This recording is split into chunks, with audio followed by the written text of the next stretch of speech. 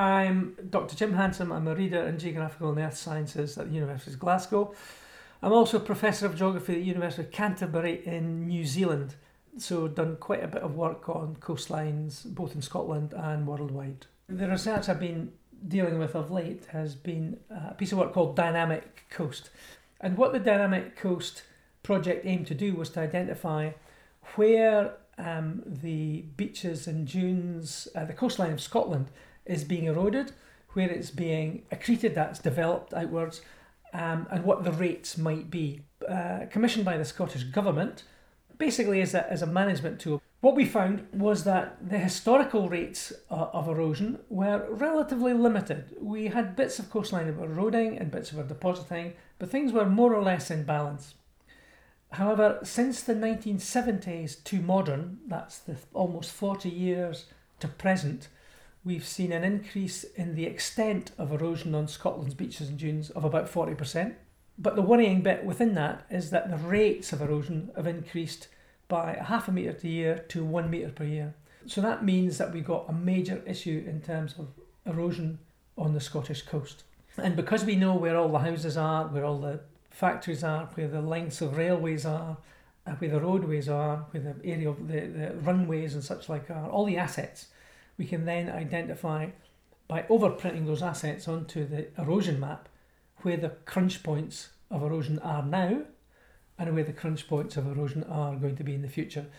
The interesting thing about relating climate change to the coastal erosion problem on Scotland's coastline is that we think we've already captured part of that change already. What's very clear is that since the 1970s, the rate of erosion has increased, the extent of erosion has increased. And so, because climate change has begun to accelerate, because temperatures are beginning to rise, sea levels are also beginning to rise. And though that rising sea level, the increase in intensity of storms, translates into coastal erosion. And all of those effects have been kicking in with increasing depth and frequency since the 1970s. And similarly, we've got an increasing erosion problem on Scotland's coastline since the 1970s. By the year 2050, what's likely to happen is that the shoreline that we have today is not going to be in the same position. Where we've got a natural coast or a coast that's relatively structurally unprotected, it's likely that that shoreline is going to advance landwards. It's likely that the government is not going to be in a position to fund any protective works. And it's much more likely that we will either begin to build with nature, that is, deliver sand to the coast to build our beaches, or begin to move our assets inland, to begin to adapt. As coastal erosion advances around the coastline, what waves and tides and currents tend to do is to erode the bumps, erode the bits that stick out into the shoreline, and move the sediments eroded from those locations into the inlets. Much of our outer coast is eroding, and the sediments are being lost to inlets. So those inlets are infilling. So there's lots of sediment being brought into the Solway Firth because it's a big re-entrant. It's called a sediment sink. The problem we've got now is that some of that sediment's beginning to run out. So zooming down to Caerlaverock, when we're standing in front of a relatively wide salt marsh, leading down to a very, very sandy intertidal with lots and lots of sand at low tide, that shoreline has been moving in and out for centuries. The two rivers that run in, the Loch Ar water to the east and the River Nith to the west, have been moving around. And as they move around, they erode bits of the shoreline themselves, fluvial erosion. And then they move after a few years to another location, and that begins to infill. So the area in front of Caerlaverock has been subject, A, to that fluctuation of inputs of river water to either side, eroding bits and developing or accreting bits at other time periods.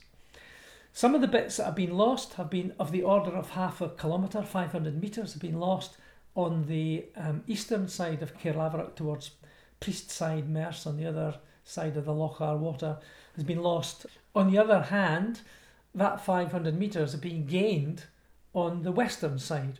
So it's a bit of a profit and loss movement back and forward at Caerlaverock historically.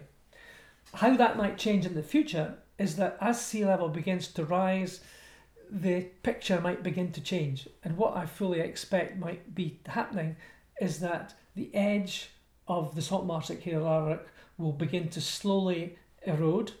The flooding will begin to increase so that tidal waters at high watermark spring tide, or even during a storm surge, may begin to impinge further and further inland than ever before. And it may well be that Caerlaverock Castle itself becomes accessed by the sea at some time in the future.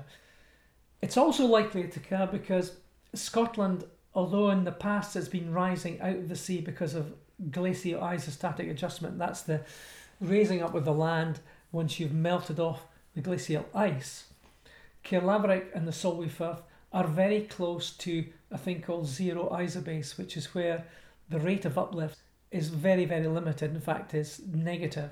And so the Solway is at a hinge point where isostatic uplift is not going to help the condition of sea level rise in the Solway. So we should have a clear sea level signal of sea level rise in the Solway into the future. So that's an indication of what might be in store for the Solway in the future.